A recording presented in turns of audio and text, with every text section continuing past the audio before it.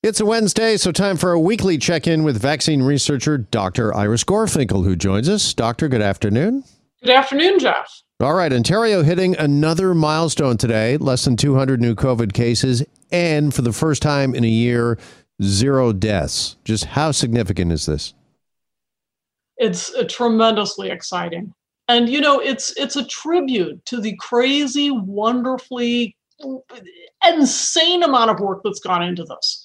Everybody in the supply chain, everybody who has brought the vaccine to people's arms, we need to thank them, and big time. Pharmacies played a tremendous role, pop-up clinics, all the nurses. It's a real milestone. The fact that we have 0 deaths for the first time in a year, what exactly does that tell us? I mean, obviously the vaccines are working and that we're under 200 COVID cases for the day. Does this also tell us that not only that the vaccines are working, though, Dr. Gorfinkel, but that we've seen the worst of the pandemic? Is it behind us, do you think? I think it's safe to say that the worst of the pandemic is behind us.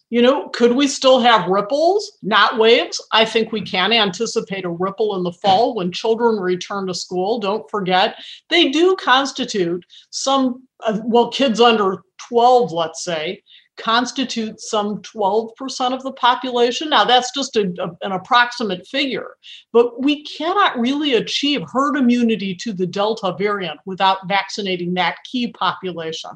But is it exciting? The deaths largely fall, almost completely, in patients over the age of 60. Some 60% of the deaths in an entirety landed in those over 80, in fact. So that population has been almost completely vaccinated at this point. Super exciting. We can look forward to very few hospitalizations and deaths because of the large number of vaccinations. But I do worry about transmission in those who are unvaccinated, disease in those who are unvaccinated. We know our vaccines are effective against the Delta variant. The problem is they're not 100%, but they certainly are very, very good at preventing severe disease, hospitalizations, and deaths. And that's what we're seeing. We're seeing the effect of a vaccine rollout. All right, you mentioned the Delta variant, and there's also been another variant of interest that has been named by the World Health Organization in the last day or two. And there has been some talk that maybe because of the Delta variant, we might need a booster shot, a third shot, perhaps by the end of the year. What do we know about that? What's the latest? Are we going to need a booster sooner rather than later, do you think? There are a number of countries looking at booster shots as we speak. And I think there is a good chance that we will need one, simply because we do see a dropping vaccine effectiveness against the Delta variant. The problem is Canada is in this extremely luxurious role that the vast majority of the world is not. This is a global pandemic. So the numbers of COVID-19 globally are still on a very sharp rise. So continents like Africa are facing large numbers of cases. And the question maybe that we should be asking ourselves are, do we need to vaccinate our kids, or should we be sending those important vaccines to Africa, to other countries? That's a question that deserves answering, because for every single case in Africa, it's not us, but actually their variants that are formed today are our variants tomorrow. So it does make sense. Their healthcare workers, their individuals over 80 are still dying. So it's a big question. Like the World Health Organization has said, hey, you wealthy countries, send us your vaccines and stop vaccinating your kids. Right. Meantime, Israel is also reporting, Dr. Gorfinkel, a drop in effectiveness in the Pfizer vaccine. Should we be concerned at all about that? Yeah, it's interesting. So what happened back in May, we were all excited because, Pfizer's vaccine effectiveness. And when we use the term effectiveness, we're talking about real world data as opposed to efficacy, which is talking about clinical trials. So effectiveness, their real world data was showing over 95% effectiveness when it came to whatever variant. And then what happened? Enter the Delta variant.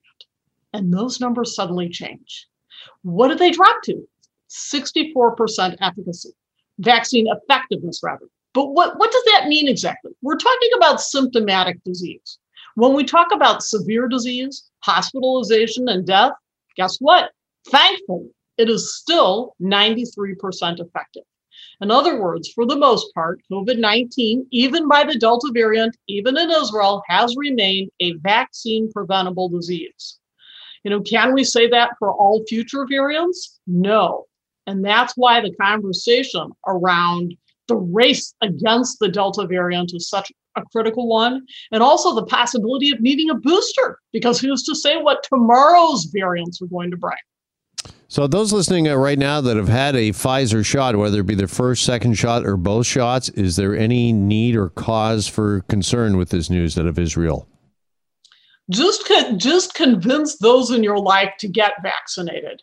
So where does my worry go as a healthcare worker?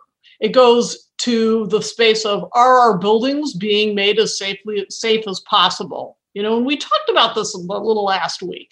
We want to make sure that air filtration systems are up to speed.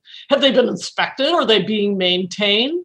HVAC systems of buildings. And I'm talking apartment buildings, schools, universities, because it's not just about vaccinations. I'm talking about primary prevention. The UK has now let go of masks for kids. Not true for Israel, but the UK has. And on top of it, they've said kids no longer need to socially distance when they go back to school. But the one thing they're doing is acknowledging aerosol spread and ensuring that their schools have up-to-date HVAC systems, making sure that aerosol spread, in other words, particulate spread like cigarette smoke, because that we know the virus can spread that way, is absolutely minimized.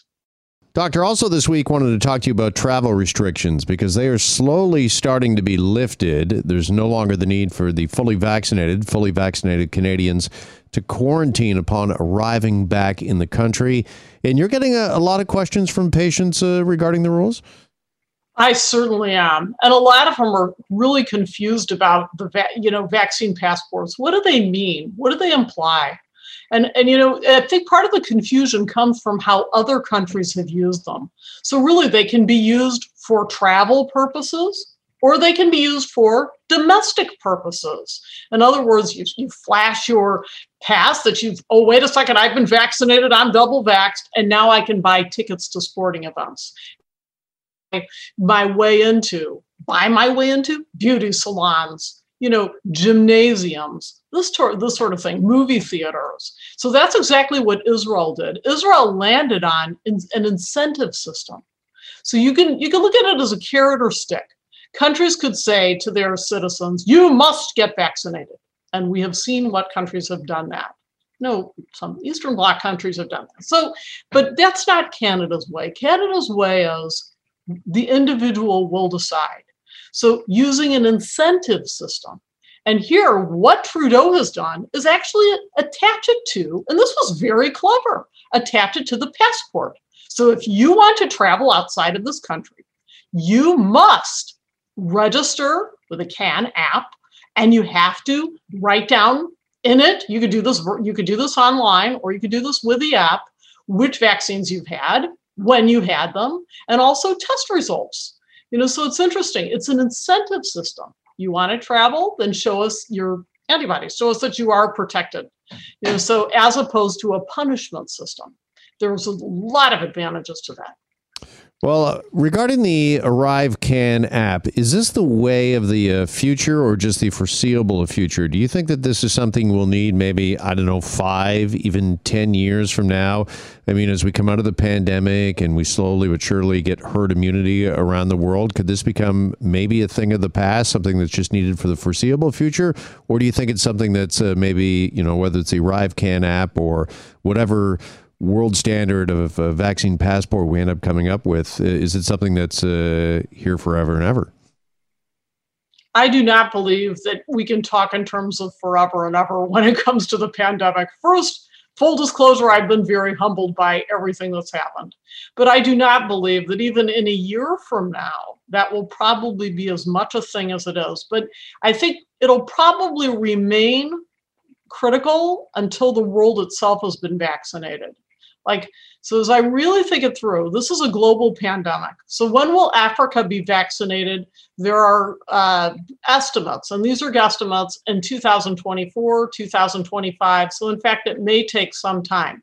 My guess is it will largely depend on the country that you're traveling to, but it's just a pure guess because so many countries now, the wealthy countries, the G7 countries, have their populations vaccinated.